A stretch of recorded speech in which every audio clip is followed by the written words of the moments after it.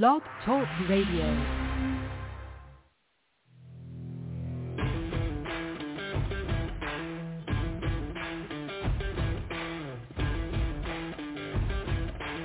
The following broadcast is brought to you by the iGolf Sports Network. Golf Talk Live is sponsored by the iGolf Sports Network and Golf Tips Magazine. Here's Andrew to tell you more about our sponsors. iGolf Sports is a live stream broadcast and media production company providing quality programming designed to attract the golfing enthusiast. And Golf Tips, the game's most in-depth instruction magazine, including reviews on the latest equipment, tips from top teaching professionals, all designed to help you improve from tee to green. Welcome to Golf Talk Live with your host, Ted Odorico. Join Ted each week as he speaks with some of the best in golf. This week's special guest will join us a bit later. But first up is another great discussion on Coach's Corner. So let's introduce tonight's Coach's Corner panel. All right, good evening, everybody, and once again, welcome to my regular Thursday evening broadcast here on the blogtalkradio.com network, and very excited to be here. As most of you may have realized, I actually had a special broadcast yesterday morning as I interviewed Dickie Prosser from Lyle & Scott. He called in from London, and obviously because of the time difference, I gave him a sort of a special broadcast, if you will, just for him, and it was a great show. I hope you have a chance to go in and listen to it. Best way to do that is to go to blogtalkradio.com/Golf Talk Live and just scroll down to the on-demand section, and you can check out that recorded version from yesterday's show. Hopefully you're going to stick around today, though, because we got a great show for you tonight. I'm going to be joined here by a good friend of mine on the Coach's Corner panel tonight. And then a little bit later on, I'm excited to welcome back a favorite guest, Linda Hartough. She is a world-renowned golf landscape painter, and she's coming back on the show. We're going to talk about a bunch of different things and have a really good conversation. I think you'll enjoy that. Don't forget, we are live every Thursday night from 6 to 8 p.m. Central here on the blogtalkradio.com network. And just a couple of program notes. Next week, because of the holiday, obviously I have my other program, Women of Golf. There will not be for the next 2 weeks, actually. Next week, because it's July 4th, and the Tuesday falls right on there, so we decided not to do the broadcast, observing that special holiday. And then the following week, I'm going to be on vacation, so I won't have the Women of Golf or Golf Talk Live. Now, there will be a Golf Talk Live next week, but that'll be the last show for a couple of weeks. So that'll give you an opportunity to scroll down and listen to some of the previously aired shows, and I'll tell you a little bit more about that later in the broadcast. But as I mentioned, I've got a good friend of mine joining me on the Coach's Corner panel. Let me introduce him, and we'll bring him right out and get into tonight's panel discussion. My special guest on the panel tonight is Clint Wright. He's a 30-plus year member of the PGA and one of the partners at TGM Golf. They're a big proponent of the R3 approach, and I certainly consider him to be one of the best covering the short game, and definitely a favorite here on Coach's Corner. So please welcome tonight's panelist, Clint Wright. Clint, welcome to the show. Thanks, Ted. I look forward to the conversation tonight. Just the panel's kind of me and you tonight, right? Yeah, it's you and I. And you know, in a way, I'm kind of glad because I picked a topic that I think will be right up your wheelhouse. I know you're a man of many talents, but I think you like this particular one nonetheless. But and I know that you were mentioning off air you're doing some stuff with Srixon. Tell us a little bit about that. I'll give you an opportunity, and you can do it at the end of the show as well, but you're doing some stuff with them a little bit too. Yeah, that was just off air, just a conversation. But one of the nice things about where I'm at in career-wise right now is that when I left the last club I was at, the young sales rep asked me what I was doing, and I made a mistake of telling him I didn't have a lot to do. And he said, well, I have something you can do. And I go out now when he schedules me on, maybe once a month, something like twice a month, to a lot of clubs in our area doing demo for Srixon and Cleveland Golf, and particularly club fitting, which in today's world is with the type of equipment that all the manufacturers have out there now that's adjustable and all different shafts. Real important and for your listeners, regardless of what manufacturer they use, to be properly fitted, particularly in their driver, and what's even more important in my case, get fitted for your wedges. It's really, everybody kind of overlooks that idea. of getting your wedges fit, because there's so many different loft angles and so many bounce degrees. So it's nice to have somebody that's got all of them there at one time with a TrackMan or a flight scope or a Garmin, whatever they use, to help you determine which one of those gives you better spin rates and things of that nature. So it's been a lot of fun for me, and thanks for letting me plug that a little bit. I appreciate it. Yeah, not a problem. And you know, you're exactly right. It is important. A lot of people overlook that aspect. You know, a lot of our amateur golfers go out there and just sort of buy something off the rack and with really no fine tuning, and they get out there and it may not be the best equipment for them. And a lot of times it's not always their swing or something else that's causing some of the problems. Sometimes it's the equipment they're playing, and people might think, well, I don't understand. You know, it's got a shaft, it's got a club head, and I'm just hitting the ball down the fairway. What difference does it make? Well, it makes a lot of difference. You know, as you pointed out, we're going to actually get into that on one of these shows a little bit more in depth and really talk about club fitting a little bit more, what people need to know and so on. But tonight, I know that you've talked over the years about college golf, and I thought we'd talk a little bit about college golf recruiting, everything you need to know, and I'm sure there's a lot more things that we'd be able to cover. But I wanted to get your, because I know that you are very familiar with this category, and I thought you'd be a good one to have this conversation. So, as you know now, and part of the reason I want to learn something too, because I've not been involved in this aspect, as you know, and I've mentioned many times in the show. My forte was always more in corporate golf, and I didn't really get into the junior side of things as many others have in our profession.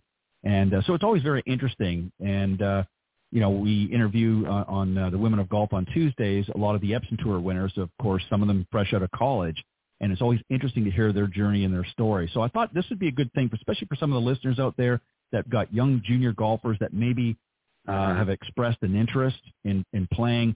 Some of the things that they need to know, what they need to know, and how they need to handle themselves as they prepare for potentially getting on that college golf team, whether male or female. So that's a daunting process, and we want to try to answer some of the frequently asked questions and maybe clarify even a little bit of the NCAA regulations as well. And I've got those are things that you definitely, and again, it's whether you're looking to play college golf or you're a parent or legal guardian helping that soon-to-be college golfer. So how do you, and I want to be specific on these questions because I know it's very easy to jump ahead. So how do you get recruited generally for college golf?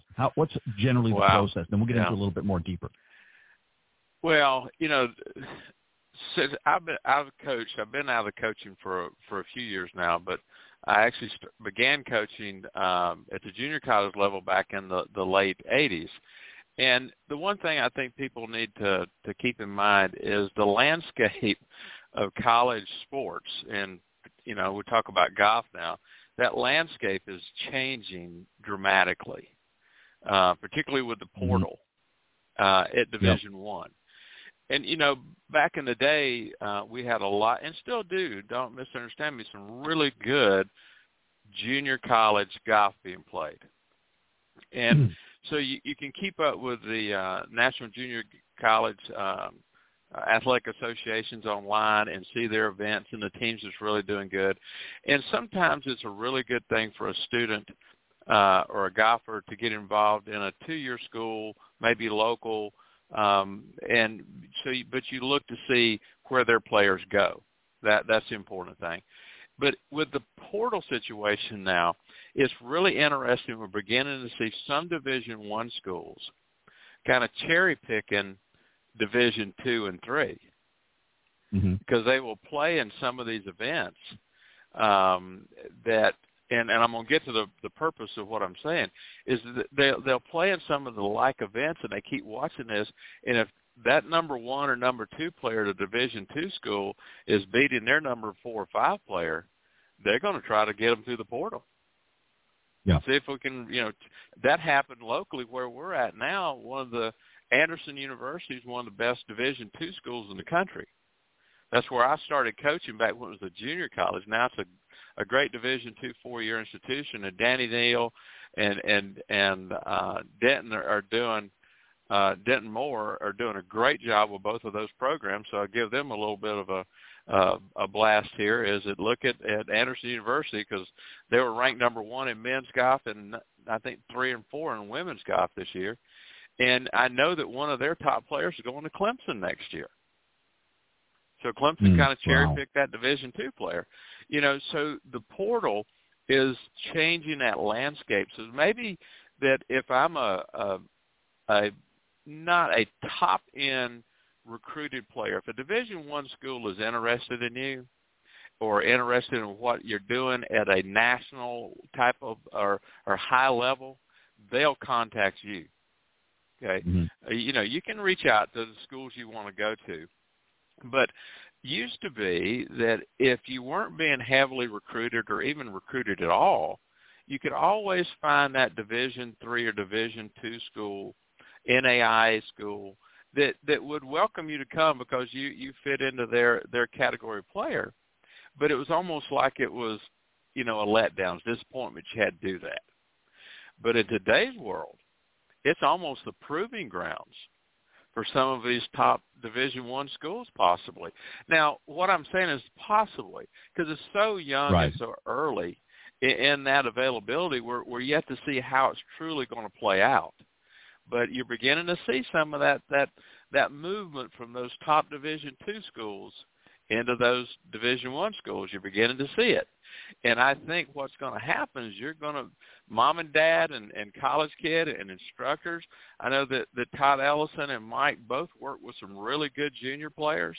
We've had good junior players through our program that went to Clemson. One of them now is Carson Young, doing very well on the PGA Tour. And, you know, so you're going to see that change. So I think right now the playbook, if you want to get down to it for a player and a parent, is that you may want to look and interview your instructors early. If you got maybe a 12 or 13-year-old youngster that's really dedicated and committed to being a really good player, there's a difference here. I mean, it's not like going out and practicing everything. This is being committed to being a top-line player, being recruited by top-line schools, means you're going to be out there working with a really good instructor that understands how a person changes from the time they're 12 to the time they're 18. Yeah, they're a different person. And go ahead. Yeah. Go ahead. No, I was just going to say, just to add to that. Very interestingly, I was watching, up in Dothan, Alabama this past weekend. They had the Future Masters. Future Masters. Been a great event, and that covers. I was a low qualifier when I was 13. Well, I mean, it's obviously been going on a long time, and they actually temporarily moved it. It's been held at for many years at the Dothan Country Club, and they're doing some renovations, so they moved it out to the Highland Oaks, the Robert Trent Jones course this year, and I think it'll move back next year. But that's 13 to 18, so that's kind of in the sweet spot of really what you're talking about. And I'll tell you, I didn't get to watch the whole thing, unfortunately, but I watched on the final round on Saturday, and there was some good, just incredibly good young players that actually made me sick. I'm gonna age myself dramatically. That if you look at the historical winners of that event, which I know they post every year in their program, that's been probably the premier junior golf tournament in the Southeast up until AJGA got involved. And, because if you won the Future Masters, you were on the top of a lot of college lists. I'm sure, and it hasn't changed. It's a wonderful event. They take great pride. And I'm telling this for the people that are out there listening. That tournament, the people that have run it for years and years, and I know they're different than what it was when I was playing in it, is they've taken great pride in that event forever, and they will continue to take great pride. And so your junior golfer going to Dothan Country Club to play in the Future Masters will be treated better than you could ever imagine of being a player in their event. So I put that really high on my list, absolutely. Yeah, there was a lot of it was great for these young players and obviously their supporting families. Not so good for the rest of us that wanted to go out and have dinner at a local restaurant because it was packed. Well, no, absolutely with all not. These things. Yeah. But it was great to watch them. And yeah. I mean, there were, I know exactly. That's when you flash up the grill and stay home. But that's right. There were a lot of great players from literally all over the place here in the United States. Yes. Traveling that's in right. with their folks and so forth. But definitely a great event. So I want to ask this, and again, I'll give you a couple of specific things that I really want you to focus Sure. on and talk about. But from a young player, as a young junior golfer that has been thinking about it, maybe they're 12, 13 years old, and they've got to start thinking about that. They've got to start thinking about this even at that age, if not even sooner. So finding the right college for you, and I'm meaning them, determining where you want to go extends really beyond just golf scores. It's important to decide, the priorities in athletic and academic space as well. Are you looking to play college golf at the top level, or do you want an opportunity, maybe to compete while focusing on your major? So there's really no right answer here. It depends on really what you want. No. And there's also something else to consider is for future careers, is it going to be in the golf industry after your competitive play, playing days? And I know there's some great PGA golf management university programs out there that maybe you could touch on a couple of them. So from a kid standpoint, I say kids because they're a lot younger than us, what are some things that they need to consider other than what I've just mentioned? Well, I think you see the commercials all the time on television. NCAA, like 90% of our students don't play professional sports. They do other things. So the vast majority of the people that are going to play collegiate golf go on to be doctors and lawyers and, construction workers or whatever their field of choice are, and become great amateur players. That's what we've lost sight of a little in this country, is that we've always had a lot of great amateur players. And I think we're going to continue to get that because we're getting deeper and deeper into college golf where, the parity across, the Division I to Division II down to Division III, there's a lot of great players. So we're going to have a lot more amateur golfers. And, I've always, when I was talking to people, you want to go, and it's kind of a twofold question about where do you start getting competitive is kind of part of what you said. And now it's about what college you're going to go to. Well, once I've reached that level that I'm going to play college golf, I'm good enough. I've started it when I was 13 or 14. And I've progressed nicely with my instructors, and I've played some competitions, and I've been out of just my local, local counties junior events. I've played in the Future Masters. I've tried to qualify for some state level, junior opens, and maybe tried to play in my state open, and get out to where there's some good players where college coaches want to see you playing against comparable players. Right. With all due respect to your local junior championship, you could win it 20 times in a row, and that really don't prove that you're a college-level player. It just proves you're the best player in your neighborhood. And so you got to get out of your neighborhood to prove that you can compete. And that's an individual thing that a parent and a child has to decide. Some kids are ready to do that when they're 12, 13 years old, and then it may be that from a maturity level that it may be 14, 15, 17, 18. That's a very individual thing because when I was coaching and recruiting players, you could see a kid burn out. He'd be really good at 12 or 13 years old, and by the time he got to be 18, they just were burnt out of playing, And so that's a real personal, individual thing that you have to decide.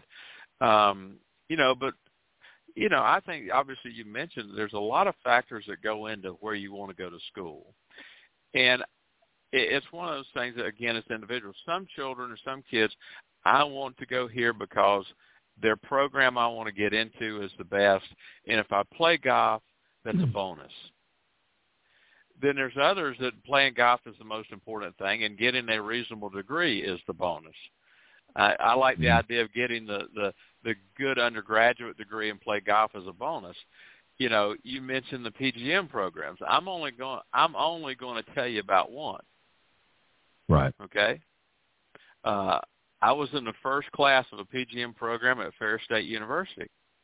So as far as I'm concerned, there's only one PGA program in the country, and that's in Big Rapids, with Michigan, and Ferris State University, which, by the way, is two-time Division II football national champions. Just throw that out there. But you know, there's numbers of them around. Okay, Methodist, Penn State, all of those have the PGM programs, and I would highly encourage a young person that wanted to get into golf as a career. That's a very good path. It treated me well, I'll promise you. And my friends that I know, we did quite well coming through the PGM program. It was very new, 1976. It was the very beginnings of it. But I run into quite a few PGM graduates at the clubs that I go to that have done quite well as well. But I've also met the ones that come up through the ranks too. So if you want a career in golf, the PGM programs are a wonderful path, and you get such a diversity of opportunities because you intern, and you can intern around the country and not just work for one person and go through. So that's a great avenue for that. And most of them also have good golf teams. So you can kind of get your degree in golf management and get a chance to play collegiate golf as a bonus. So, but what it really comes down to is a parent and a child evaluating where they're at, where they want to be, and then try to determine, you know, the best path to get there. You know, we talk a lot about in playing golf is that you have to have, you know, what is your objective? What do you want to, where do you want to go with this shot? And then how do you intend to get there? So if my objective is to play at a top level of collegiate golf, you have to have an intention of how you're going to do that. Have a plan. And I would encourage people to look around. Is any of the instructors in your area, golf professionals, dealt with college students that have been successful? And seek them out. They know how to do it. And seek them out because every situation is a little bit different. It's very difficult, if not impossible, to put one roadmap on how do I get to a Division I school. You know, you have to find a person that can help you manage that intent. Okay. Yeah, and there's a lot of great, certainly great coaches out there. And it comes down really personalities. You know, you have to find the right person for you because the coach for you might not be the same coach for me or vice versa. So, you have to have that conversation. And I just want to touch a little bit on the parents aspect as well. I mean, obviously the parents need to be involved, especially, you know, when they're a lot younger. I mean, at any point really, but the parents need to be involved. But something that you kind of alluded to and we don't have to expand too much because it's pretty much a given. But one of the problems, unfortunately, in this junior golf arena is sort of overbearing parents. You know, the child has to really be the one to take the lead on this. What do they want? Now, they may need help in making some decisions, but it has to be at their behest and not the parents. A lot of times, and I know you've probably seen this throughout the years, where you get parents that are very overzealous and they just want to push.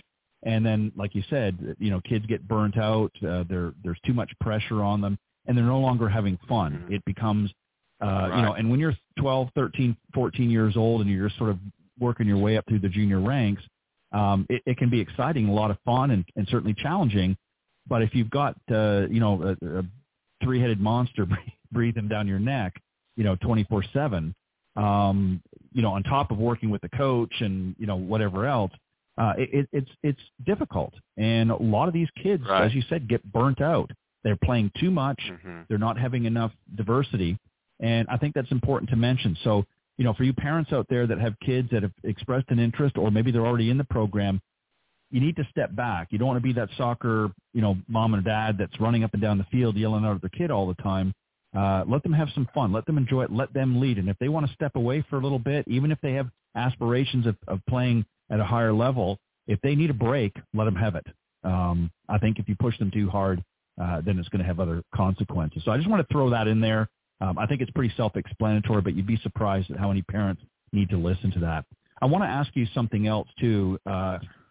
and that is, sort of being a part of the junior golf rankings. I think that's important as well, to be playing in some of these, a lot of these junior events, as you said, not just in your local region, but elsewhere. Sure. And there's some great junior golf tours out there, like the AJGA, the Future Collegians World Golf Tour, Southeastern Junior Golf, Hurricane, and so on, and many others. Hurricane, there's a ton of them out there. They're out there. Yeah, you need to do some research. You need to, once you've sort of found a coach, have a conversation with them about that. What are some of the better ones?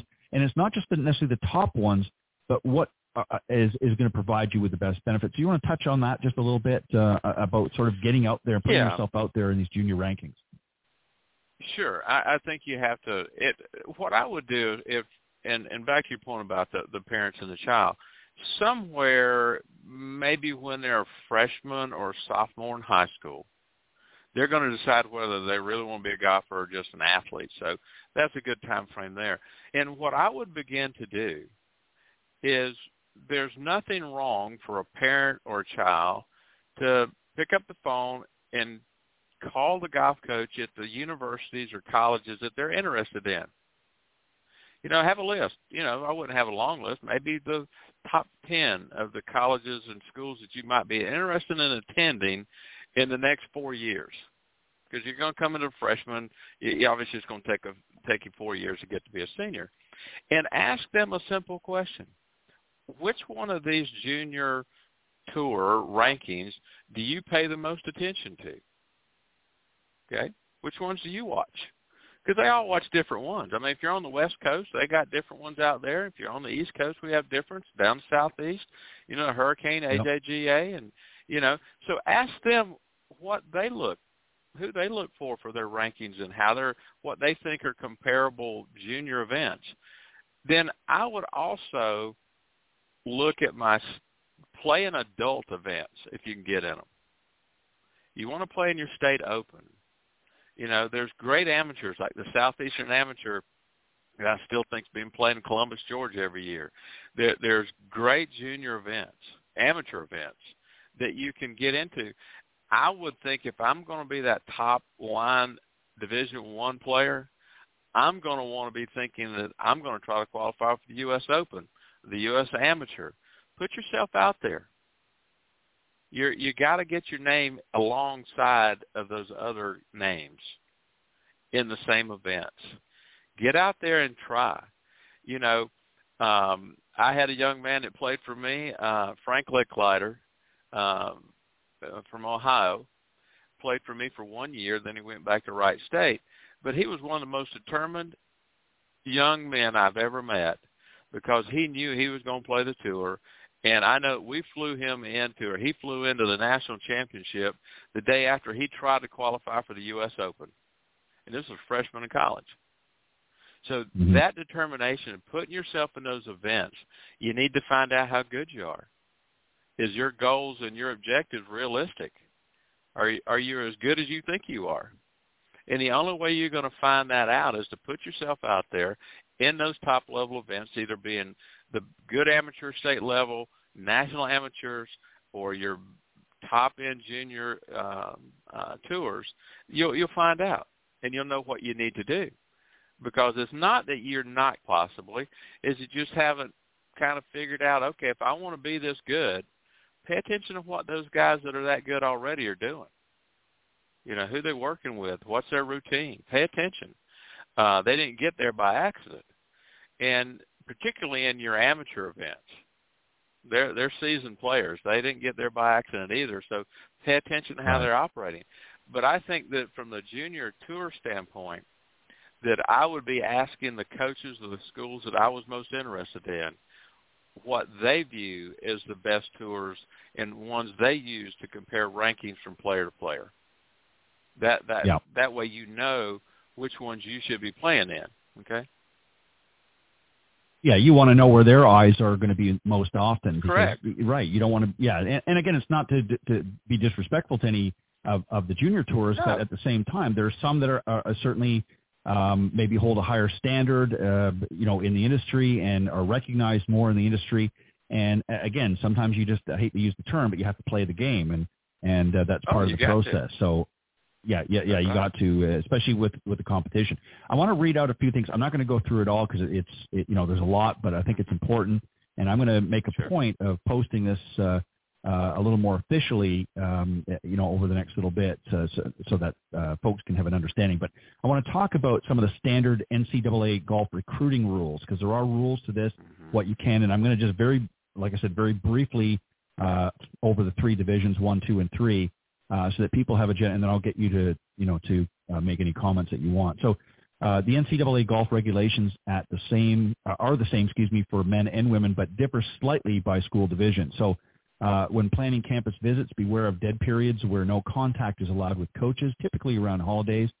In order to be considered for college play, you also must register with the NCAA Eligibility Center, which reviews your amateur status and high school transcript. So for both men and women in Division 1, here's some of the regulations. So freshman and sophomore year after high school, you can have no communication with college golf coaches or the athletic department until after June 15th, after your sophomore year. Beforehand, you may receive college golf camp and recruiting brochures, and you can make unofficial visits to college campuses as long as you don't speak with anyone from the athletic department. Tour free tickets to home games until August 1st before your junior year. So there's others there, and again, I'll have that post up. Right. Division 2, very brief. You can take unofficial visits at any point in your recruiting journey. Again, after June 15th, after your sophomore year, you have unofficial visits to Division 2 schools, though there is still a cap on one official visit per college. And again, Division 3 and NAIA schools, you'll notice the following. College coaches can begin contact with you at any time during high school, and you can go on unlimited unofficial visits during that time.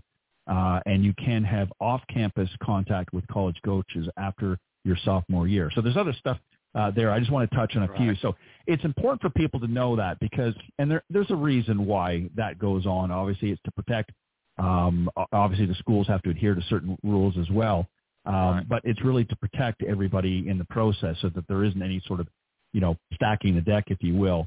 But that's important. And particularly, I think it's not only important for the kids, but it's really important for the parent to understand that so they can be informed. And this is a conversation, again, that you could have with your coach, right?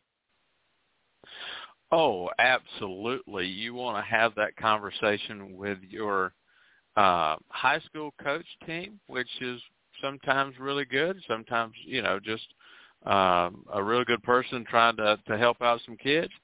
But with your instructor, your golf instructor, that you hopefully will be developing that relationship with, they need to know that as well and know when and how they can contact college coaches, and not necessarily on behalf of one individual, but to talk to different coaches for his own purpose, not for just one student. If I was an instructor, and I would be interested in how college coaches recruit, because I'm trying to help my students in general knowing how to do that. So I need to be knowledgeable on how college coaches do. The rules, basically, I think, is more to protect the student from just an onslaught of phone calls and stuff from coaches. Right. And also the other side, the coaches need a break too, they need a vacation. Yeah. So those dead periods is really nice for them as well, because then they know nobody's expecting them to call. Okay. If there's that dead period or let's say there's not a dead period and I'm a college junior or senior and the phone's not ringing, I'm beginning to get a little worried. But it's just the coach and his family went on vacation for a week. He's not calling anybody. So those dead periods kind of relieve everybody of that pressure. It relieves the kid and the parent to having to answer the phone all the time and open the letters, emails. And it also relieves the coaching staffs at the universities. Okay, I can take a break here because nobody's expecting me to do anything. You know what I mean? It's not like, I've been real hot on this one player, now all of a sudden I'm not. so they don't get the misunderstanding of why there's not this continual contact. There's a dead period, so everybody's off the hook. The pressure's down. People can go on vacation. They can go out and play in some events without thinking they just got everybody there watching me, and kind of enjoy the process a little better. I think the rules are great. But there are knowledgeable people out there other than coaches on just what people expect. And there's a lot of... Go ahead. Go ahead, finish your thought. No, finish your thought. Oh, yeah. Well, there are companies out there, and I'm not going to get into that. I'm not real high on them, that will, for a fee, they'll help you get noticed. I'm not so sure that that's the best way to do it, but there are companies out there that do that. Yeah, there's a lot. I was going to briefly mention that as well, and I'm not going to get into specifics. But it's like anything, you've got to be careful. Yeah, you've got to be careful too, because there's a lot out there that that may make promises. So it's always good to have somebody that you've been comfortable with, your swing coach, what have you, your teacher professional you've been working with, throughout the ranks. And again, there's two things I want to differentiate so that people aren't confused here. We're really talking about two different coaches. You have your coach that maybe you've been working with through junior golf and maybe got you started in the game. And then you've got your college golf coach who works at some of these programs that you're looking to get in. So I want to make sure that that's who we're talking about. When I was talking about the NCAA rules there, that's who I was talking about as far as contacting them. There's rules there about how you contact. So I'm referring to the college golf coaches in that aspect. Obviously, you can contact your swing coach anytime you want, but if you're interested in playing in Division 1, 2, or 3, there's certain protocols that you have to follow.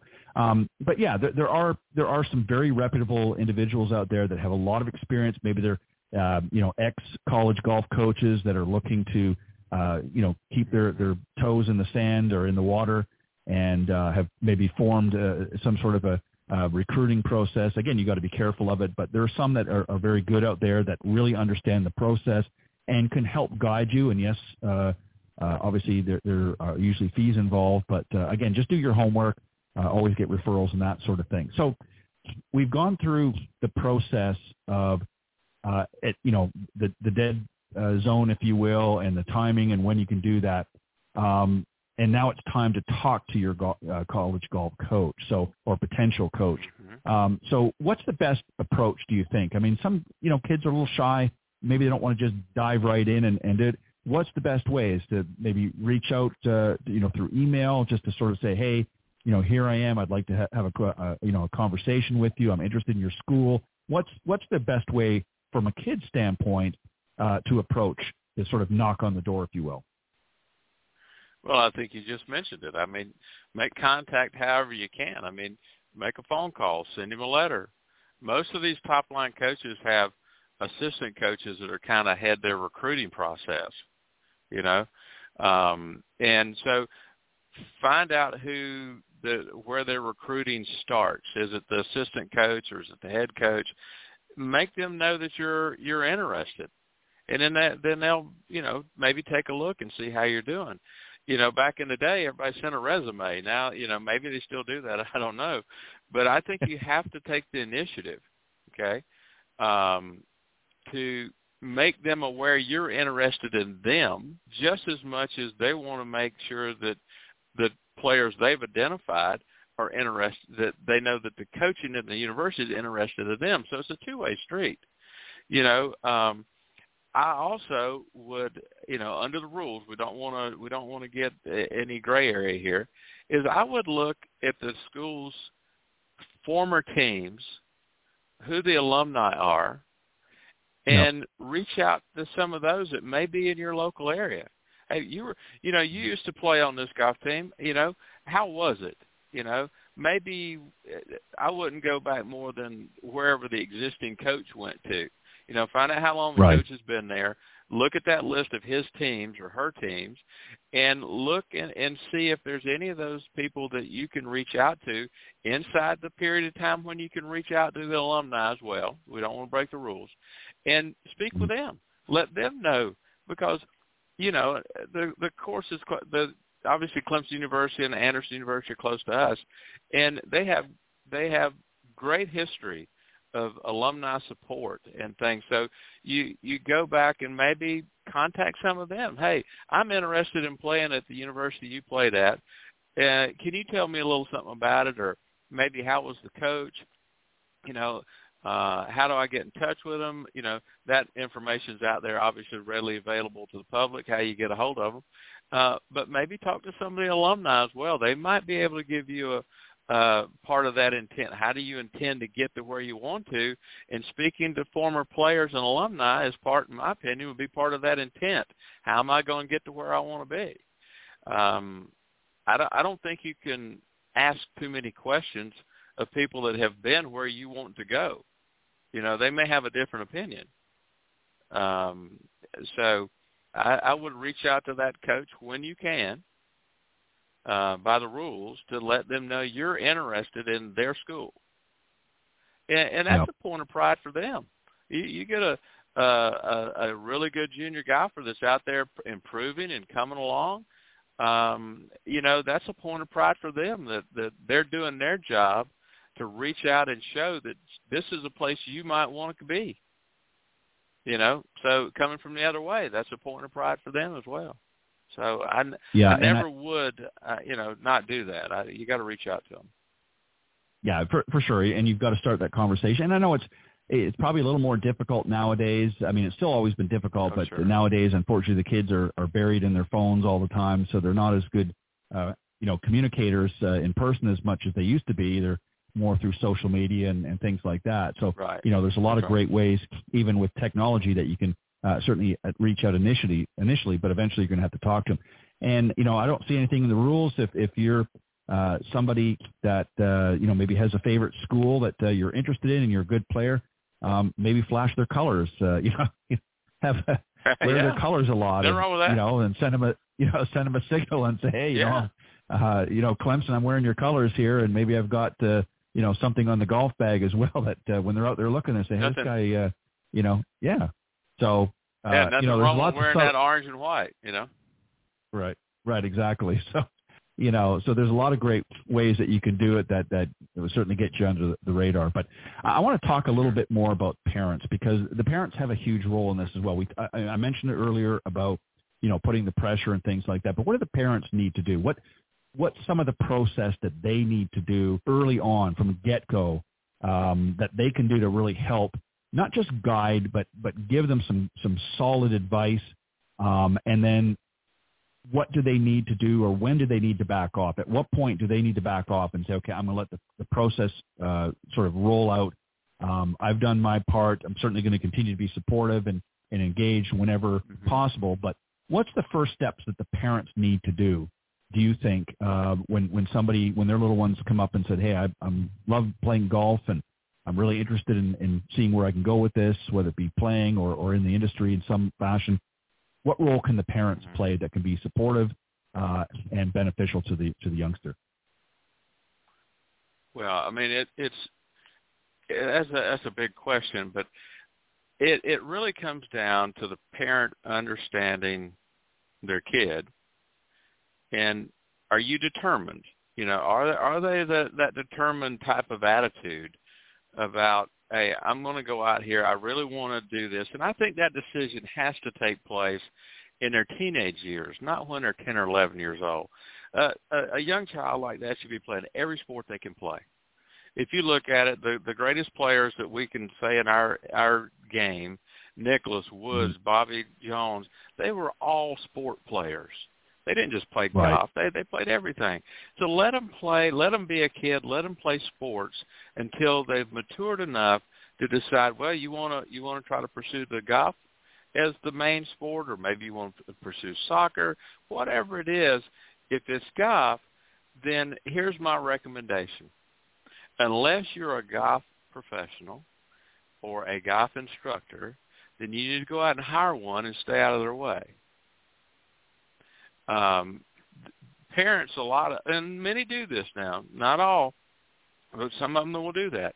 But, I've always asked the parent, what do you do for a living? And they'll tell me. And I'll say, well, that's wonderful, and you were hired to do your job, right? And you would probably be a little upset if your customer come in and started telling you how to do your job. And see, a golf professional, a golf instructor, thinks the same way. You hired me to do a job. Now let me do my job. Support your child. Be the driver to get them to the tournament, get them to their lessons, but be able to let the professional you hired to try to help your child move forward do their job. You know, when I was really actively coaching some juniors, I would go to the tournaments locally they were playing in, but I wouldn't follow them. I'd go watch them warm up, give them some encouragement, and I wouldn't follow them. Firstly, because it made me nervous as I could be. You know, I want to go out there and help them, you know. And but I wouldn't follow them. I wouldn't want that pressure on them. And I'll be honest with you, I've seen some parents that recognize their child needs their support while they're playing, just for them to be there. That's wonderful. Right. Go do it. Be there. But I've also seen the child that says, you know, hey, I need to be out here on my own. You know, I appreciate you bringing me, but sit at the clubhouse. I'll talk to you at the turn. You know, and the parent needs to recognize that. It's not the child's responsibility. It's the parent going, you know I'll make you nervous when I go out there with you, so I'm just going to stay here. You'll be okay. Go out and play. Have fun. I'll see you at the turn. That is a really hard thing for a parent to do. I'm not suggesting at all that it would be easy to do that, because you want to be there for your child and support them, you know. And I always wanted to be there for mine when they were having a hard day, not the good day. You know, they needed my support more when they had a bad day, not the good day. So it's hard not to want to do that. But I think the biggest thing I would, you know, and I've never run into very many of these parents, mind you. There's not that many. You know, they say, hey, let me do my job. You know, if you want to be their coach, go ahead. I'm happy for you. But if you're going to hire, and this is where that interview of instructors becomes real important. Right. Okay, I wouldn't just take the first one I found. You need to, if you've got a potential good golfer who wants to play collegiate golf, you need to do a little. The parent's role here is to do a little research and find out who in their area can help them get to where they want to be under the style and attitude of their child and them. You know, so that interview process of trying to determine who your instructors will be, you know, because I've done this many times, is that I've had a kid that comes in, you've worked with them a little bit, and it's just as far as I can take them. So I then recommend, hey, you may want to go over and set up some time with Todd here, because he can take your child further up this ladder than I can. Right. And that's a really good way of looking at just how far, and ask that question, how far do you think you can take my child in this process? Or is that instructor committed to helping them get to where they need to be? You know, so it's kind of a three-way street. You got the parent, instructor, and the player and the child. So that interview process of that instructor then will help the parent to determine really what their best role is in helping their child achieve their objectives. And, it's one of those things where parents, you don't get a redo on this, you know. You only got a 3 or 4 year shot at it, and you don't do a redo. So it's real important that you begin to understand that pathway intent. How am I going to help them get to where they want to be? And then if they're qualified, great. I've had friends of mine that were professionals that their children were great players, and they coached them up well. Justin Thomas is a great example. His father coached him all the way through. Jay Sewell, the coach that Justin Thomas played for, his father, Mr. Jackie Sewell, was a great instructor in our area and had all of his boys were great players. Daniel and Jay are great players. So he coached them along. So there's that instant where you had a father, son, daughter, whatever qualified that could do it. But the other side of it is, if you're not, it's real important for that interview to find that person that can help them work their way through the ranks and move forward. Not to say that it's a one-time choice. You might find one. You try them. It doesn't work out. You move on to the next. Try to change gears. But I think the real key support factor for your parents is to be able to find the professional, the instructor. Their role is to do the interviewing and find the person that can help their child move towards their objectives with proper intent.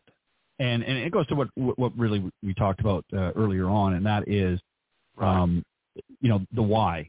We want to know why that child wants to play, what their objectives, what their goals are. And I know at a very early age it's hard for them to define it, and that's where the parents can kind of help guide a little bit.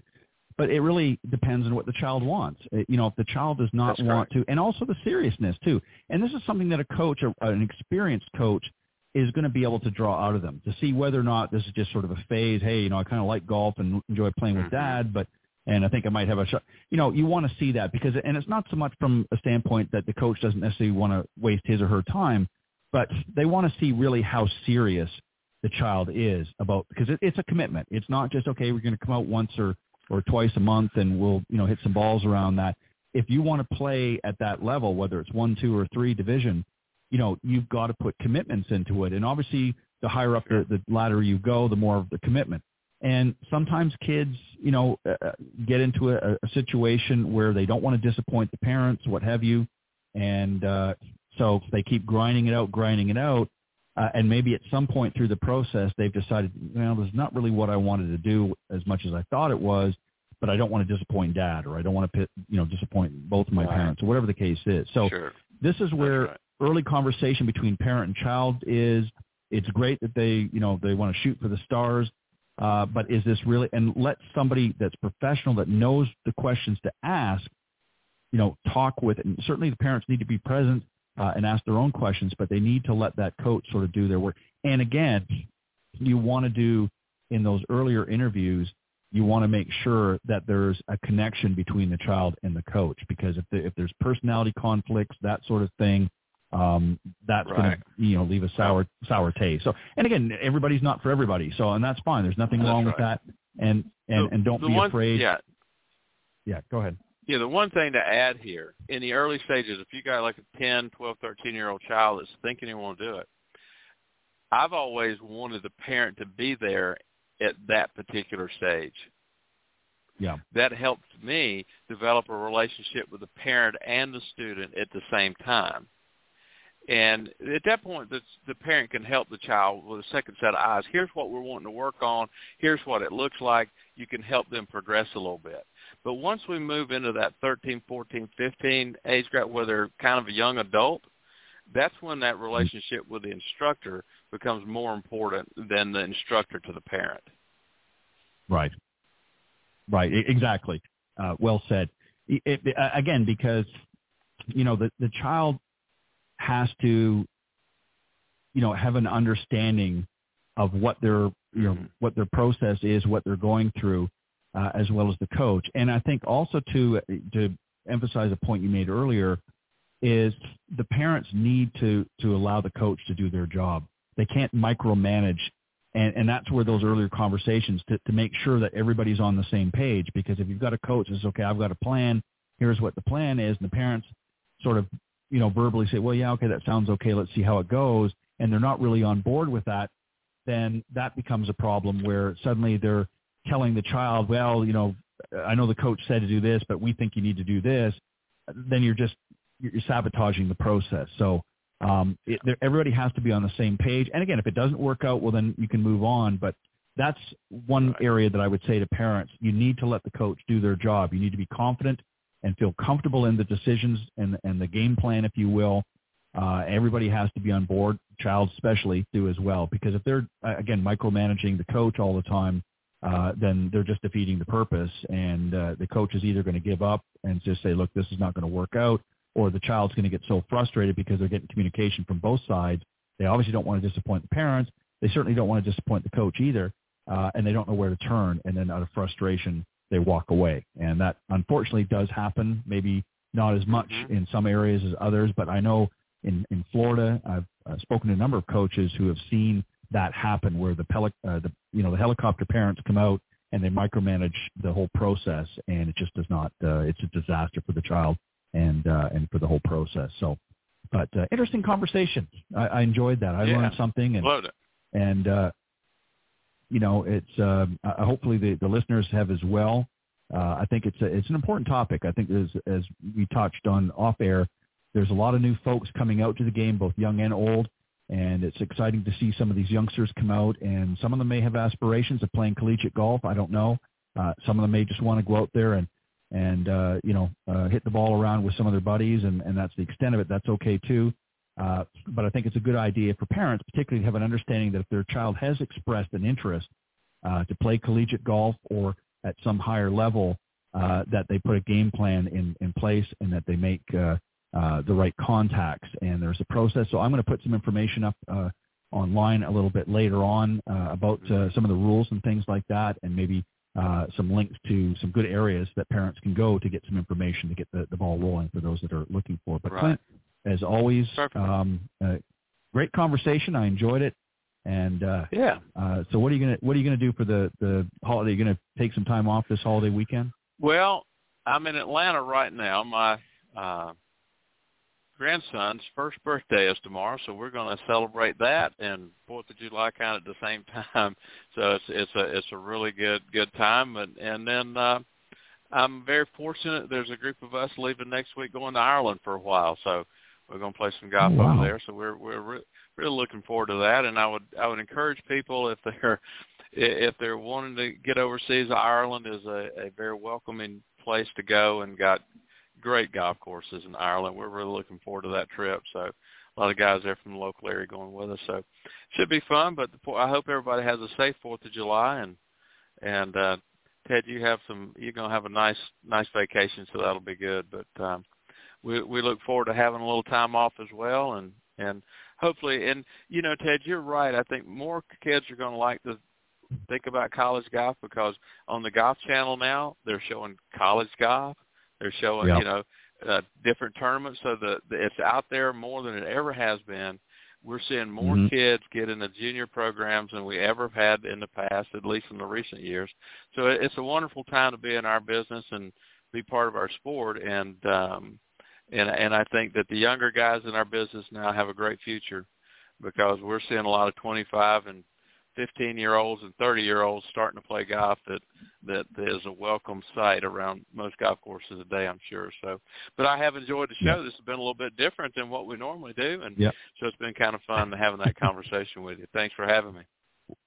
I appreciate it. And Clint, just very quickly, I know you're going to have some time with your grandson there and enjoy that experience. And your trip over to Ireland. I look forward to hearing some good stories about that when you return. But just quickly let the folks know. Yeah, I'm sure there will. Just be safe. Let the folks know the best way if they want to reach out to you and maybe have questions or want to find out how you can help their game or certainly point them in the right direction. What's the best way to do that? Yeah. The easiest way is just send me an email at clintgolf001@yahoo.com.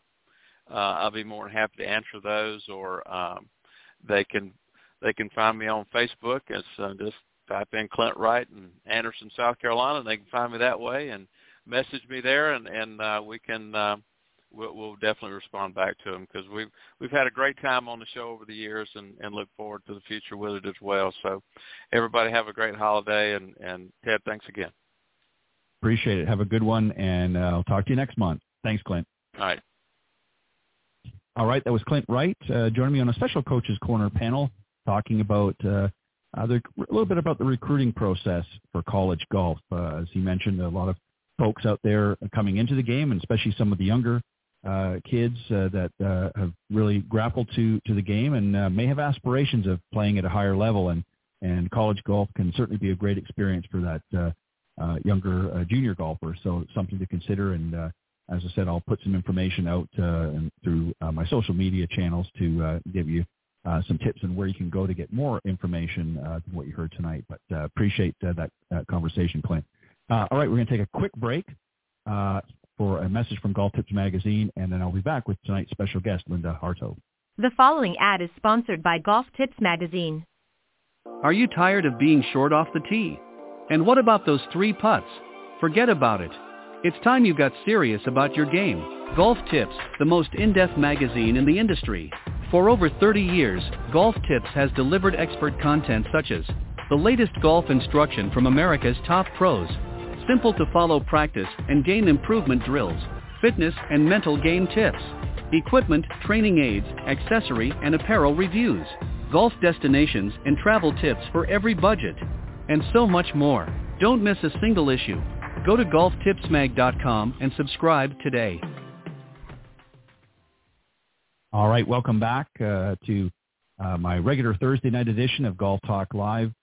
Always excited to do this program, which airs every Thursday from 6 to 8 p.m. Central here on the blogtalkradio.com network.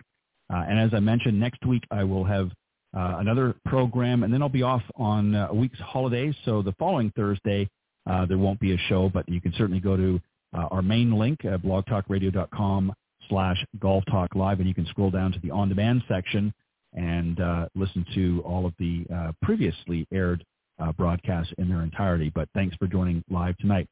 All right, as I mentioned earlier in the program, I'm joined once again by my very special guest. She's been on the show a number of times. In fact, she was on earlier this year, I think on the 30th of March, if I'm not mistaken, and enjoyed the pleasure of having her on the program. And let me just do a quick introduction, and I'll bring her out, and we'll get into tonight's interview. My very special guest this evening is Linda Hartough. She is a world-renowned golf landscape painter.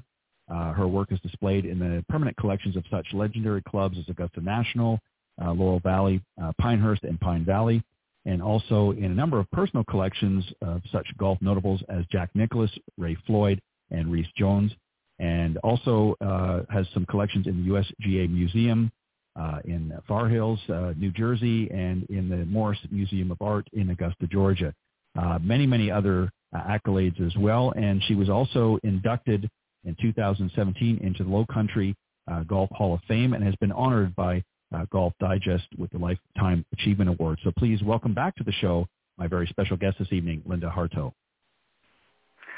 Hi, Ted. It's great to visit with you again. Well, hi, Linda, and welcome back. You're getting to be a regular guest. I know. I love it. Thank you for that great introduction. Well, you know, you've got, and I know so many other things that I could read out, but you've got so many things. I actually had to start editing it down because I didn't want to waste our time just going through everything, and then I have a chance to ask you any questions. So let me just start with this, and I know I've asked you many, many times, obviously about specifically what you do in that, but when did you first start doing and becoming a golf landscape painter? When did you first start doing that? And what was sort of the thought process?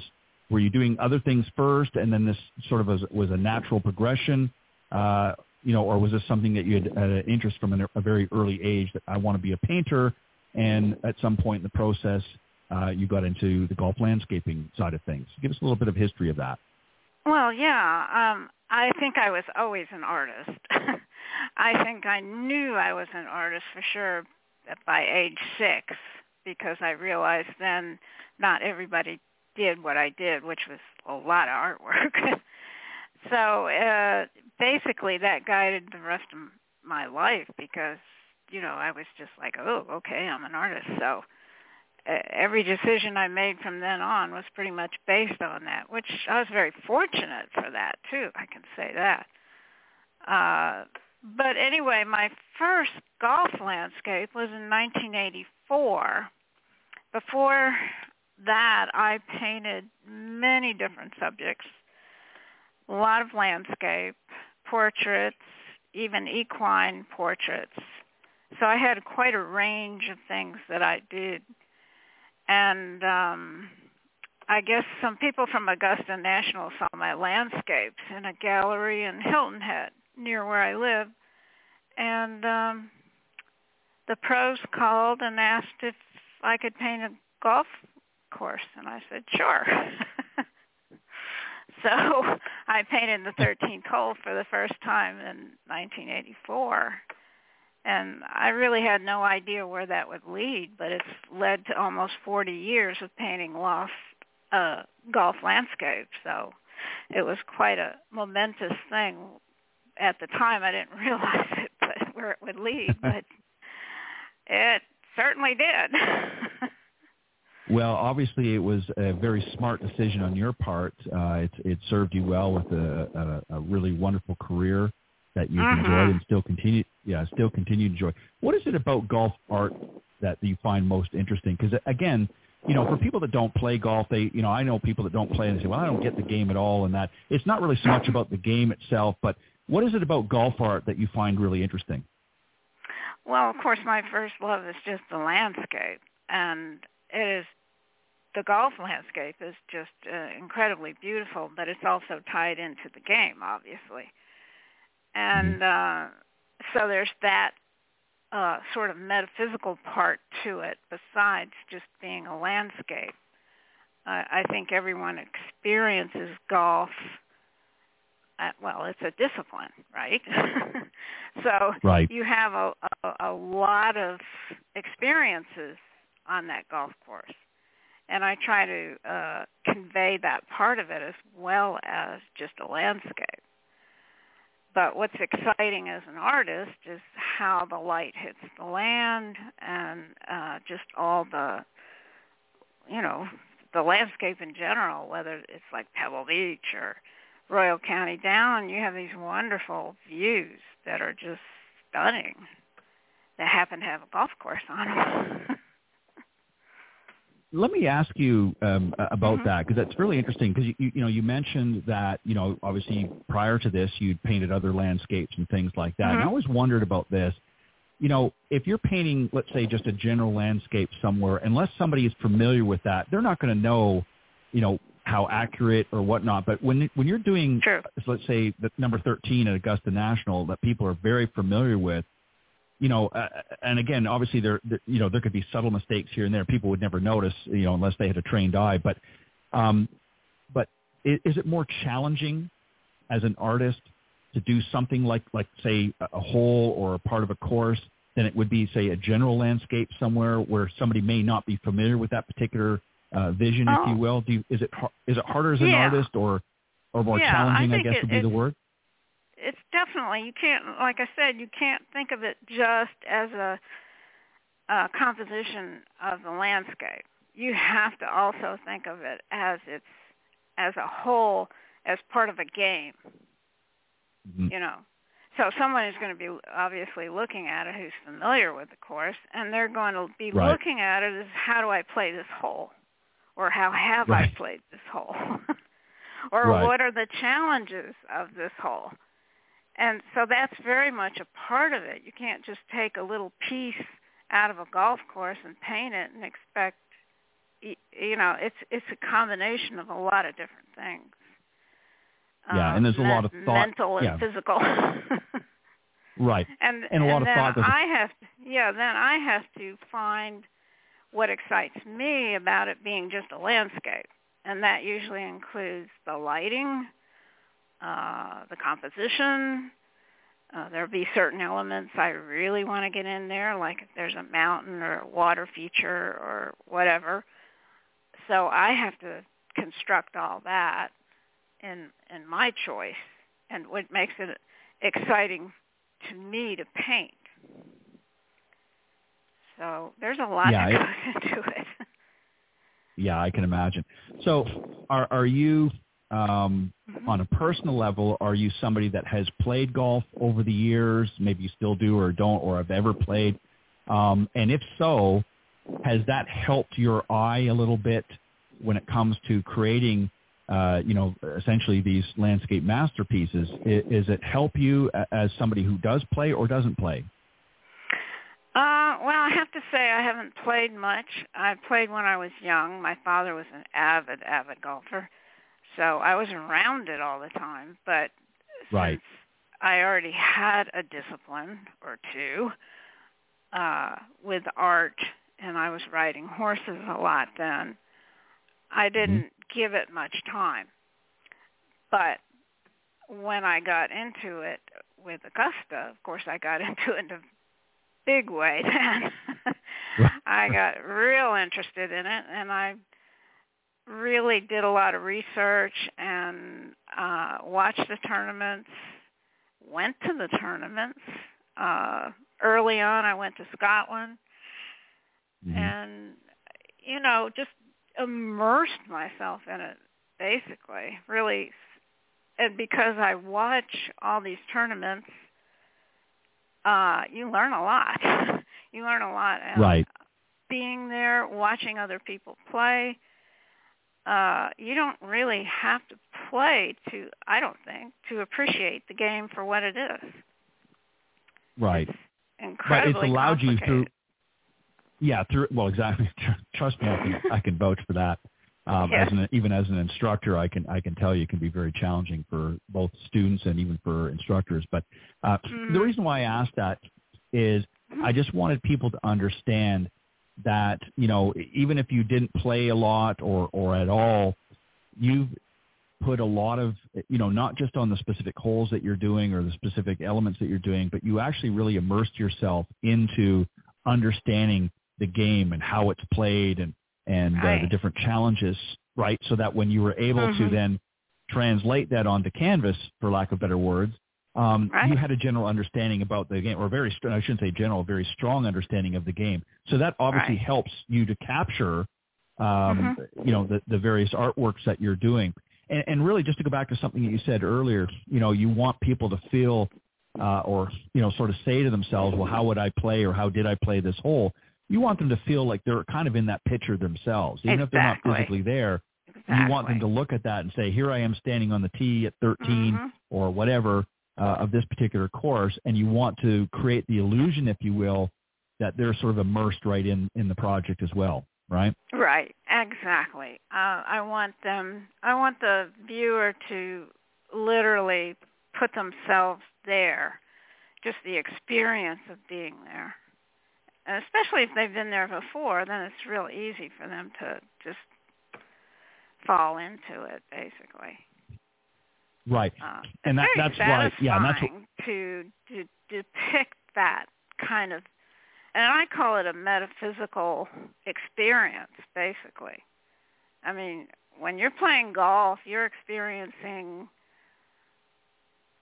it on so many levels. I don't even know how to explain it. I just call it metaphysical. But that feeling comes across if you experience that level at the game as a discipline.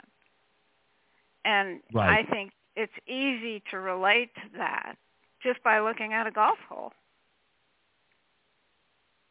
Yeah, and you're exactly right, Linda, because, as somebody who has played a lot of golf, both, privately and also with as an instructor with students, it is a very, it's almost really an emotional experience as well, because you're out there and, you're in the highs and the lows of the round, and, you're experiencing all kinds of both good and bad emotions depending on how the day is going. But, but overall, it's a very pleasurable experience to be out on the golf course and to challenge yourself. So, to be able to capture that, right on canvas and it sort of allow the those that are seeing your work to be able to experience that as well is definitely a big plus.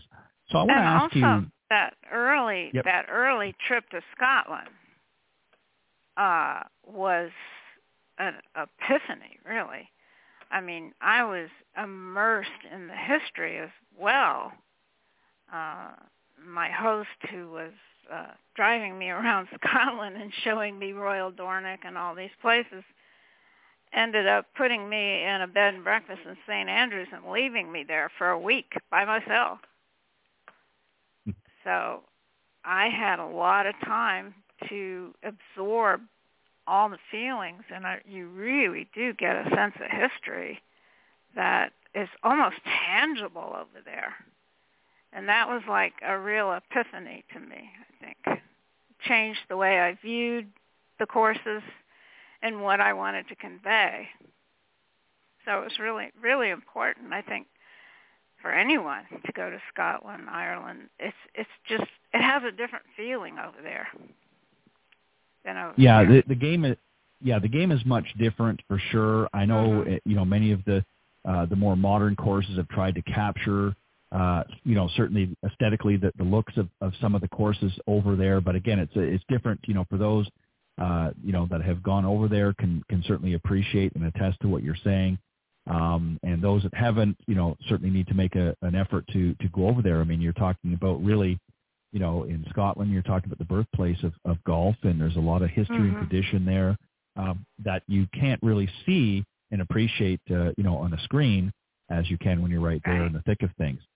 Yeah. So I wanted to ask you, obviously, I'm sure this is one of them, but I want to ask you to maybe talk about a few of your favorite memories throughout your travels. I know there's a ton of them, but give us a couple. We got time, so give us a couple. So if you want to start with what you were talking about, but just share some of the memories that you've had, with related to your art. I mean, you've done phenomenal stuff here in the U.S. You've gone overseas, of course. But what are some of the ones that really stand out? Give us a couple of examples and just tell us a little bit about that journey. Okay. Well, I think, again, that 1988 trip to Scotland was key.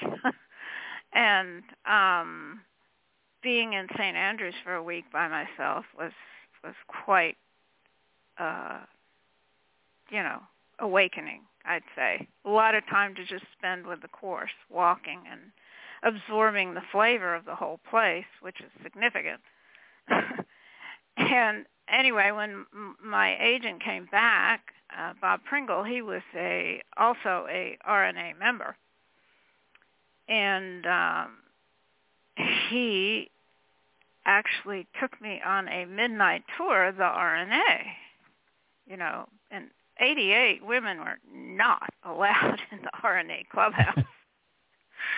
But he knew the night watchman, being a member. I had a complete tour of the building. That was very cool. And also, one of his best friends was Brian Anderson, who was the key pro at Royal Troon. And both of them had extensive fishing leases, grouse shooting leases all over Scotland. So my husband and I got to enjoy quite a lot of that as well. That was pretty significant too. I also went to Pine Valley and had a tour of that clubhouse, courtesy of Ernie Ransom. That was another thing women never got to do. Right. And I did a painting of the 18th hole there, and I don't know. I was at Augusta so many times.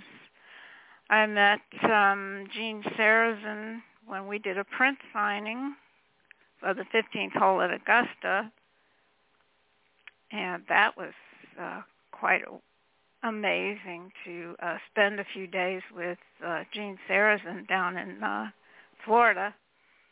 I mean, that really shook you when you talk to someone who's experienced what he has. Right. And I got to be good friends with his daughter, Mary Ann, and so we always hung out at the Masters every year.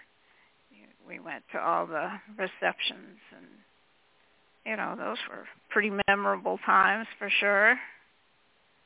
So I don't know, there's a lot of things. Royal County Down, my husband and I were there for a week, and we both ride horses, so we found a Western outfitter in Ireland, and they ride up in the mountains of Mourne. So we actually rode up into the mountains of Mourne, and I could look down at the course from up there on a horse. That was pretty cool. Now, you've also, Linda, as I mentioned in the opening introduction, that you've done a lot of personal work for some very prominent, and I named a few, Jack Nicklaus and Raymond Floyd as a couple. What typically are and again, if you want to share some examples, it'd be great. What typically do they look for to have you do, or what has been some of the things? Is it particular golf holes that they really want to have, or particularly Augusta. Right, that's what I figured. But what about themselves? Did they ever want you to sort of immortalize? I mean, I know you prominently, do the golf landscapes, but do they also have you do maybe, a picture of them with their green jacket on, say, in the case of Jack Nicklaus, or has that ever been asked of you as well, or not typically? Not really. It's usually the course. A lot of times I'll do a drawing of them if we do a print, and I'll put the drawing of them on the print. I've done Jack Nicklaus, Saracen. Yeah. But basically, no. For Jack, I did a lot of his major wins, in Pebble Beach and Baltusrol and Augusta, Wingfoot, and all these different courses. I did a couple of paintings of his course, Muirfield Village. Muirfield, yeah. So, and mostly it's the courses that they've won. Mm-hmm. The most memorable wins. Right. If that makes sense. Yeah, it's interesting because for a lot of these players, and obviously Reese Jones in there as well. In well, he designs them. Right, exactly. So yeah, obviously he wants to have not from a memory of playing, but as a memory of created being a great he created them. So why not immortalize it with a beautiful painting? Yeah. But, and you've obviously provided so many of your collections in things like the USGA Museum as well, and obviously the Morris Museum of Art. And again, it's typically the same thing that certain holes, certain things. What has been, if you were to, and again, I'm not asking for a specific number, but if you were sort of in your head tally up the holes that you've done as an example, like of Augusta and that, what would be the top 3 requests for holes? And what golf course? What are the most popular holes that people want you to paint for them? Well, at Augusta, of course, it's 10, 11, 12, 16, and 18. Right. St. Andrews, it's pretty much 17 and 18, though I have done the first hole and the 14th at 4th, and I've done several of the road hole, several different, versions. And Pebble Beach, again, I've done several, probably 6 or 7 paintings there. 7th hole, 5th hole, 8th hole, 9th hole, 17 and 18, several times. So what do you, if you have a client, let's say, that wants you to paint a specific hole, and you've done that, and somebody else comes out with the same sort of request, do you do anything different? Approach it from a different... Yeah, I mean, because obviously you don't want everybody, you don't want 1,000 copies of the exact same portrayal of that golf hole. No. So how do you decide... It's kind of a challenge to find a different view of it, but it's just a matter of working with the actual hole and different times of year, different lighting. It's just a little different angle, and so I've managed to make them all different somehow. Now, do you sort of initiate that yourself? Then do you sort of say to them, because that you've done, and again, I'm just using this as a reference, like hole 13 or 12 or 11 at Augusta, maybe you've done it 100 times, let's say. Do you normally say to them, I would like to do this a little bit different. I've done the hole and happy to do it for you, but I'd like to put a different spin on it or a different angle, that kind of thing? Or is that something that they would generally approach you and say, I know you've done this a lot, but I really love this hole. You decide what you want to do to represent that. How does that sort of work? Usually they are pretty good about letting me decide. I have never had much trouble with that. I have to say that the people that gave me the most trouble were the pros at Augusta. They were such sticklers on everything being just exactly the way they wanted it. I never saw anybody quite so detail-oriented. So I had good training there. But when I was on the course a lot, I took pictures from '84, every year practically.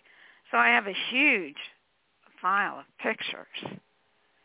And a lot of times, if there's a hole I wanted to do, if I didn't like the way, I couldn't get what I wanted out of it maybe in May or April, I'd come back in the wintertime when the angle of the sun's different.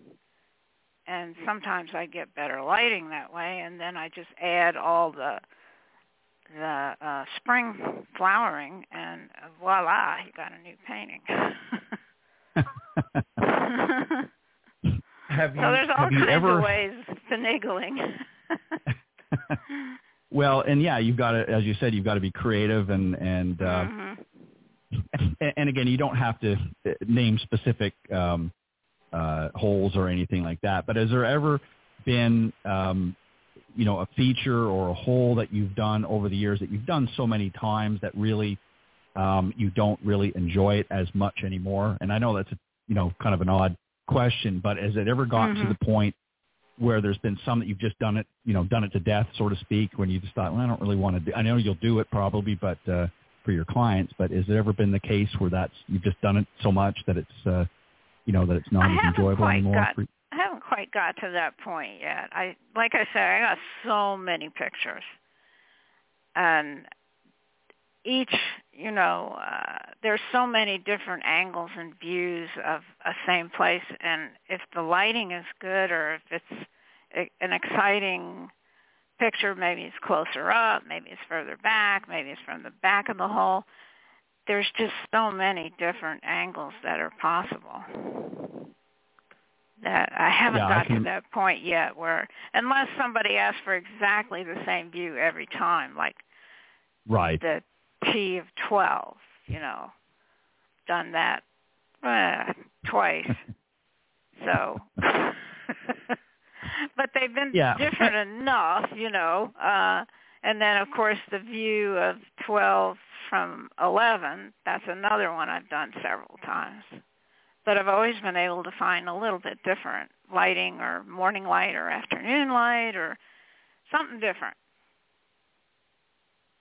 Is there a course or a hole? I'm sure there's plenty because there's so many out there. Is there one that you haven't done yet that you'd really like to do? So if somebody's listening out there and would love to accommodate you, is there one right now, a course or a hole on one of the courses that you really wanted to do but maybe haven't had the request yet that's caught your eye over the years? Yeah, I'd say maybe Cypress Point. I have not done Cypress Point. I feel like one day maybe.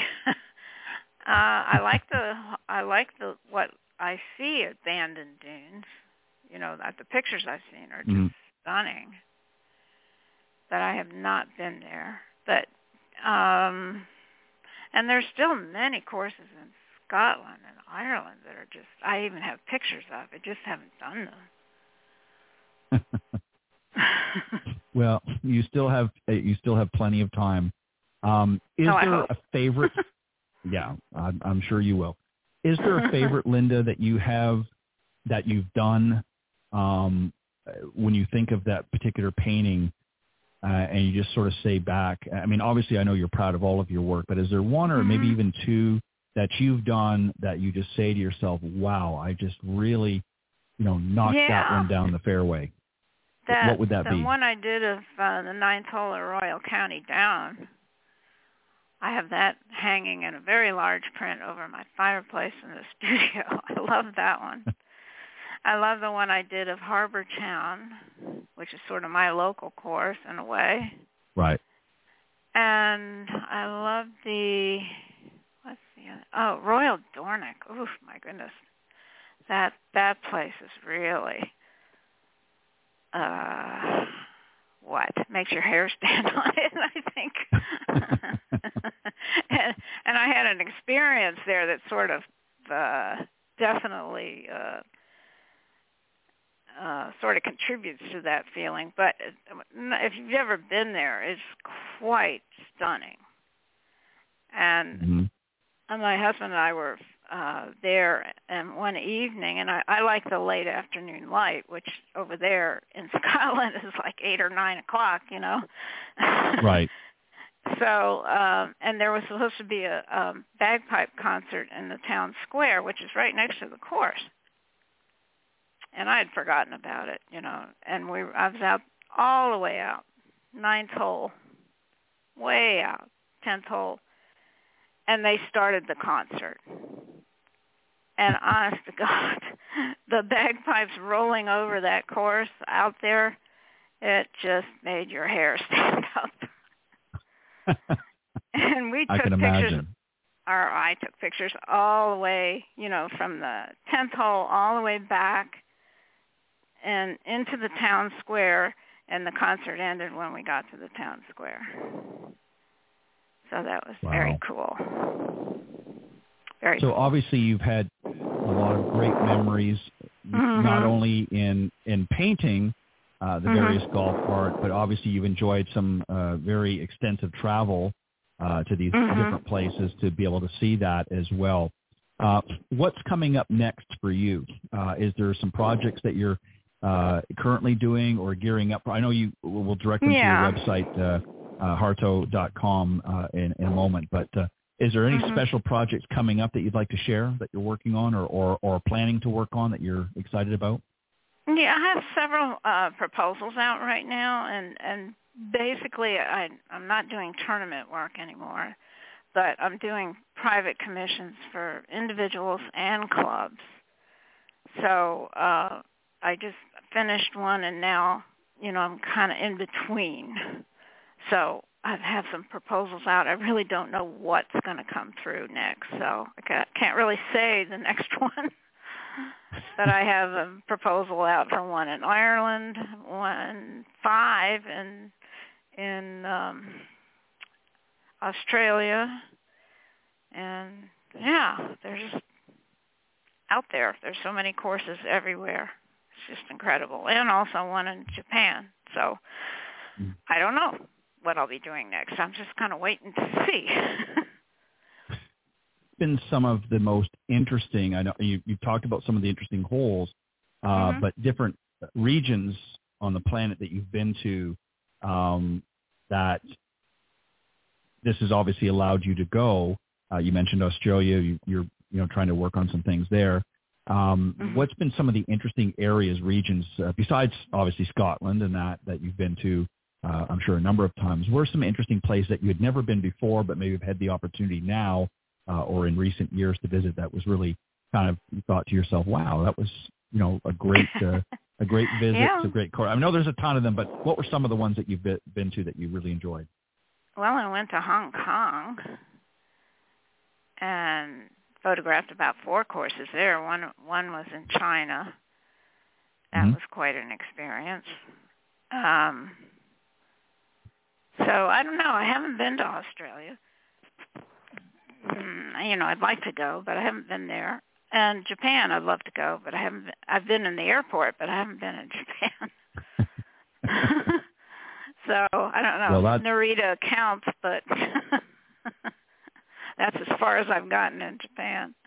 But I really like Scotland and Ireland. I used to go every year practically, so I'm most familiar with them and like them. I have friends over there, and places to visit for besides just going to golf courses, and it's really very rewarding to go over there. If you had to, and this is just a hypothetical, of course, but Okay. if you had, let's say you had 500 paintings and you could only keep one, just for room, you've run out of room, you've got nowhere to store it, but one picture, one painting, what would it be? Gosh. I don't have a single golf painting here. I sold every single one of them. I have prints. I love my prints. I keep them as my memory. I have them hanging all over my studio. Now, I do have some originals that are not golf, that I have done over the years that I kept. But all the golf ones are in somebody else's house. If you, let me rephrase that then, since you've obviously sold them all. If you had the opportunity to paint for yourself one more painting of a golf course, hole, what have you, what would it be? What would be the one that you would most likely want to do for yourself? Wow. Well, I really wish I had the Royal Dornick painting I did. I don't have it, but I love that painting. That would be the one that I would want, I think. Very interesting.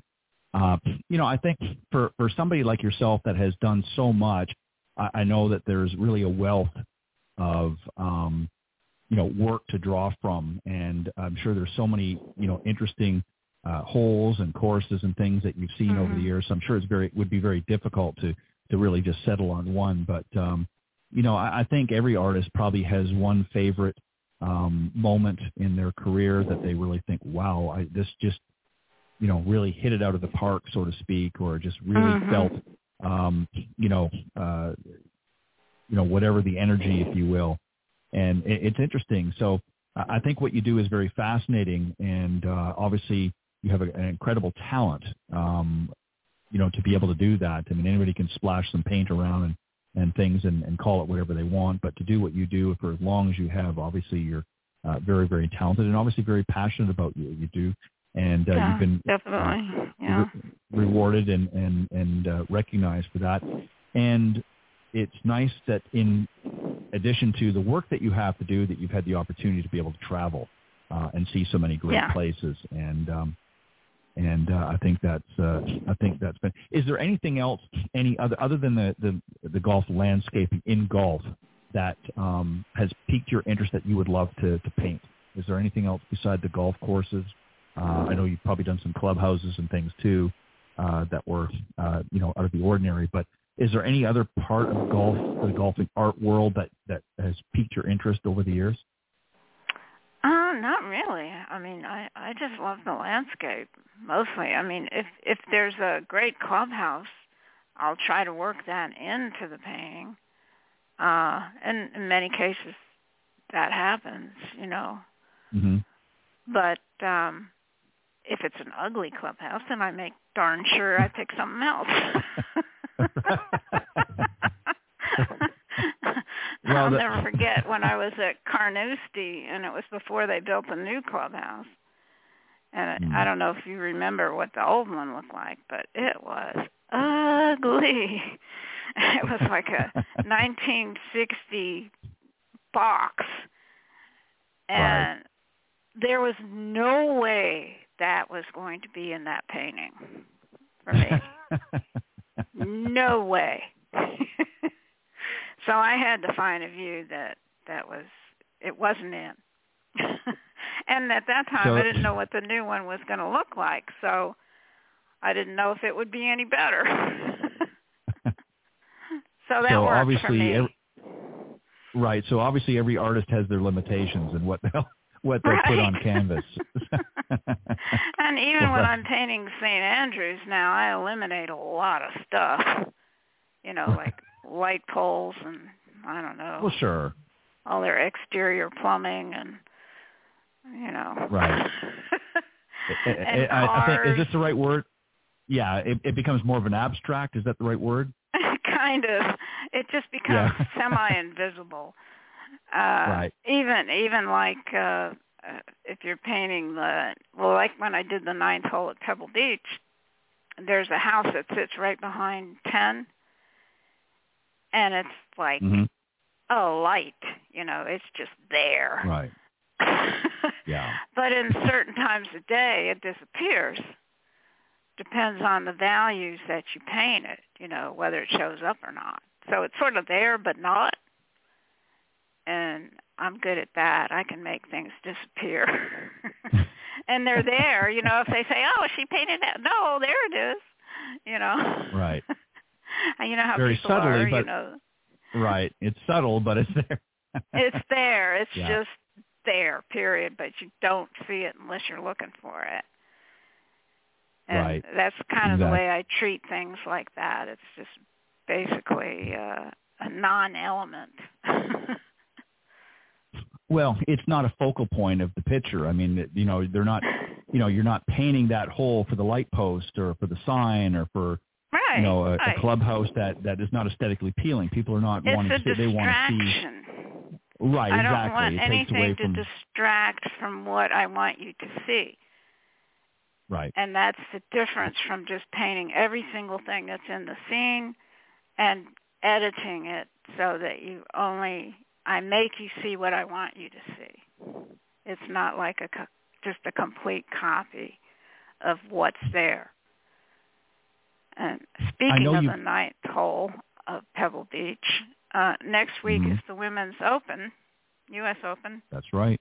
Mm-hmm. And we are going to be giving away a limited edition print of the ninth hole of Pebble Beach with our Pick the Winner contest. Very good. How can people? Yeah. How can they? So let's give them your website so they can go on and look at more information. So for those that would like to learn a little bit more about what we're talking about here, because obviously we're all visual people and we like to look at some great artwork. And Linda has plenty of it all over her website. So if you go to www.hartough, and it's spelled HARTOUGH.com, you can find a lot of good information there, including some originals and some in process. You can find out much about her as well. And also, I guess if they're interested in prints as well, you've got some of that there, and they can reach out to you. And if they're interested in purchasing some prints, I would imagine, correct? We do all kinds of custom sizes. Pretty much whatever you want, we can make it. So, but exactly. if you sign up for the email, we do these Pick the Winner emails. Pretty much most of the major tournaments, and we give away a print to people that pick the winner. So next week is a big one. Right. So. And just to give the folks a little bit of heads up, they'll see this when they go to the website right at the top on the banner. You can get 10% off your first order and chances to win a print through our Pick the Winner challenge when you sign up for their newsletter. And you can also buy one, get one free on selected items, of course.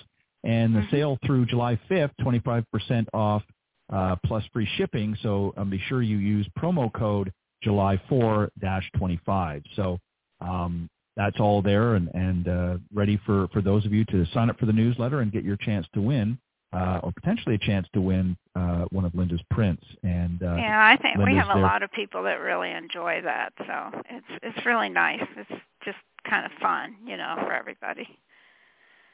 Exactly. So lots of great information there. You can review a lot of the catalogs that she's got, U.S. courses, again, St. Andrews overseas. You can see that. And also some note cards, open editions, books and posters, all kinds of great things that you can see there as well. But go to hartough.com is the website.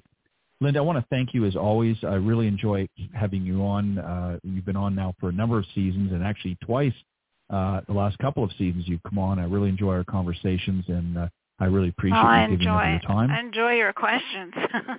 I enjoy talking to you, talk about some different things, and it's really great. Right. And I think I asked you this the last time, but just to sort of confirm, are you going to the Golf Heritage Society National Convention this year that's going to be taking place October 11th to 14th, and that's going to be held at the Embassy Kentucky? Suite Hotel? Yes. Probably are you not, making it this year? I'm going to go probably next year. I believe it's at Pinehurst, maybe, isn't it? Oh, okay. I think so. Yeah, I'm not 100% sure, but that's within and driving also range. Right, me. there you go. Yeah, a little. I don't blame you. Also, you're one of the founding trustees of the Academy of Golf Art, and their website is academyofgolfart.org. So you can go and find more information about that. And they're always they're welcoming new members and things like that. So if you're interested in learning more about that, you can go to academyofgolfart.org for more information there. But make sure that you go to Linda's website, hartough.com. Linda, thank you very much for, again, spending some time with me. It's always a pleasure. And I look forward to having you back on a future show. All right. Thank you so much. All right. You have a great evening and a great happy 4th of July. I hope you have a great weekend and enjoy Pebble Beach and the U.S. Women's Open. I will. I can't wait. Thank you. All right. Take care. Good night. All right. That was world-renowned golf landscape painter Linda Hartough spending some time with me talking about what she does and just sharing some fond memories.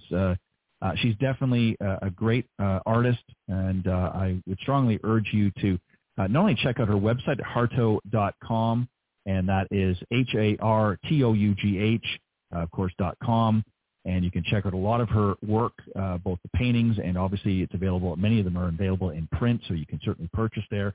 And if you sign up for her newsletter, you can get a chance to win through their Pick the Winner contest and win one of the prints. So that's always interesting. They do that, as she mentioned, through all the major tournaments. So it's something that people enjoy. And again, the work that she does is just phenomenal. So and maybe if you're somebody that's looking to start your own collection of great golf landscape painting, you may want to reach out to her. You can do that through the website as well at hartough.com. So definitely check it out. And on that note, I want to thank everybody. And let me just remind you as well that we will have a show next week, next Thursday. But the following week I'll be away, so there'll be no shows. And there is no Women of Golf next Tuesday because it's the 4th of July, so I'll be celebrating with the rest of you. And but on that note, thank you, and I will see you next time here on Golf Talk Live. God bless everybody, and happy 4th. Everyone be safe. Bye-bye. Thanks for joining us. We hope you enjoyed this week's broadcast of Golf Talk Live. We'd like to thank this week's Coach's Corner panel, and a special thank you to tonight's guest. Remember to join Ted every Thursday from 6 to 8 p.m. Central on Golf Talk Live. And be sure to follow Ted on Facebook, Twitter, and Instagram. If you're interested in being a guest on Golf Talk Live, send Ted an email at ted.golftalklive@gmail.com. This has been a production of the iGolf Sports Network.